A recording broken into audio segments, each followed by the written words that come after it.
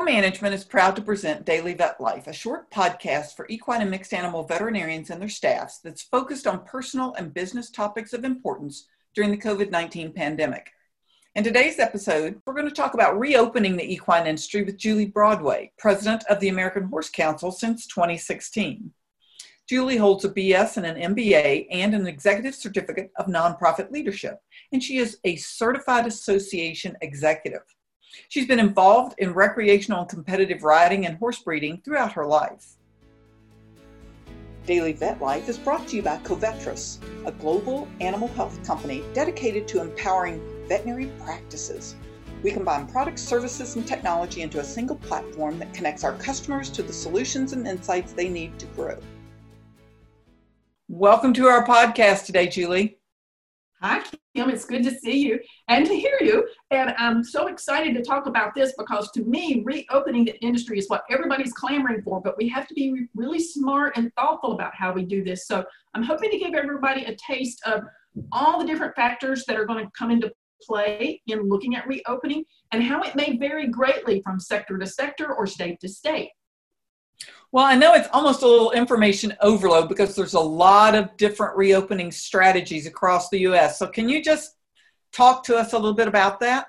Yep, sure. And I'm going to begin by telling you Monday, believe it or not, Monday, May the 11th, we're going to get our first glimpse of what new reality may look like in the equine sector, specifically for racing, because Kentucky is going to reopen horse racing. They're going to have temperature checks. They're going to do social distancing. They're going to require they wear masks. And there's not going to be any spectators in the stands. So we're going to see real quickly how smoothly that process plays out in that kind of a setting. But more importantly, United States Equestrian Federation and others have begun to share their reopening strategies. They've just announced details from USEF. That says they're going to resume competitions, probably about, I think, the end of May is what they're targeting. They're talking about putting in some of these same safeguards that racing has talked about, but they're also adding a new component, which is if you're coming to a horse show and you're coming from out of state, so say you're coming from Vermont, you're going to the Big E in Massachusetts for a horse show. If you're coming from out of state, you're going to have to self-quarantine for 14 days prior to attending that event. So there's going to be all kinds of different rules that are going to be applied in different scenarios here. I saw on social media today that a couple of organizations are doing a survey, and they're saying, would you be willing to come to a horse show if all you could do was drive up, get on your horse, go in your class, come out and get back in your car and leave? You couldn't hang around in the stables. You couldn't spectate. You couldn't do any of that. So everybody's sort of feeling it out and trying to figure out exactly how they're going to navigate some of this. You've been to horse shows, I'm sure, Kim, and you know how we love to socialize and how we love to congregate. And we want to go in the show office and we want to talk to the show secretary, and there'll be 25 people in there waiting to talk to the show secretary. That is all going to be very, very different. They're talking about appointments and, marking off 6 feet distances and all these various things that we're going to have to do there. The State Department of Agriculture is playing an important role in figuring out what reopening strategies might look like, and they're working really closely with the state horse councils. So if you're in Kentucky, call the Kentucky State Horse Council. They can tell you what arrangements they've made with the Kentucky State Department of Agriculture. You can call a particular venue, such as a fairgrounds that you might be going to, and you can ask them what their rules are going to be, because they might have some very specific things. I know some of them are looking at things like sanitation stations. They're looking at all these different kinds of ways that they need to sanitize and continue to do biosecurity for these kinds of things. But life as we know it for the next little while is going to be quite different for us in the industry. The good news is I do think barns, boarding barns and lesson barns are going to get an opportunity to reopen. We're seeing owners who are being really smart about this. They're saying, make an appointment. So I've got one client in the barn riding their horse, I've not got a whole group of people there.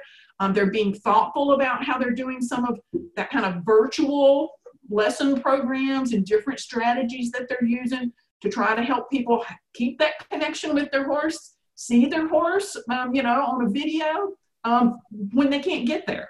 So they're really getting smart and creative with some of the fun things that they're doing. I just finished reading a COVID-19 risk assessment tool that's been put out by the Sports and Society program. It's part of the Aspen Institute. They have gone through all sports and they've given them risk factors. So they'll tell you basketball, baseball, any of the organized sports, what you can do, what's low risk, what you can get out and do and easily do, versus contact sports where that's going to be a little more challenging. I'm glad to say that because we do a lot of recreational trail riding, that's a great avenue for people to get outdoors. I'm excited that post-COVID-19, that where, and it's not meant as a negative, but where organized soccer is going to have a while before they can come back, we're ready to go. Our barns are going to be open and we're going to be able to say, send your child out to learn to horseback ride because we're going to be outdoors in the fresh air. They're going to learn some new skills, get some new muscles that they hadn't worked with before. And we'll be ready to do that long before I think you'll see soccer or some of the other sports come back. So that's the good news, I think, for us right now is hang in there, everybody, and really be thoughtful, be using this downtime to prepare to restart your business and figure out ways that you want to be using social media or other mechanisms to start marketing that you're open and you're ready to come back. So you're ready to go when things are open again. So are there any specific factors or take-home messages that you think we should consider in the equine industry as we're looking toward reopening? I do think that, again, as I said in my opening, I think you need to follow the guidelines that you're offered and be really thoughtful and smart about it. What I am fearful of is that people are going to get a little lax and they're not going to do the social distancing. They're not going to wear the mask.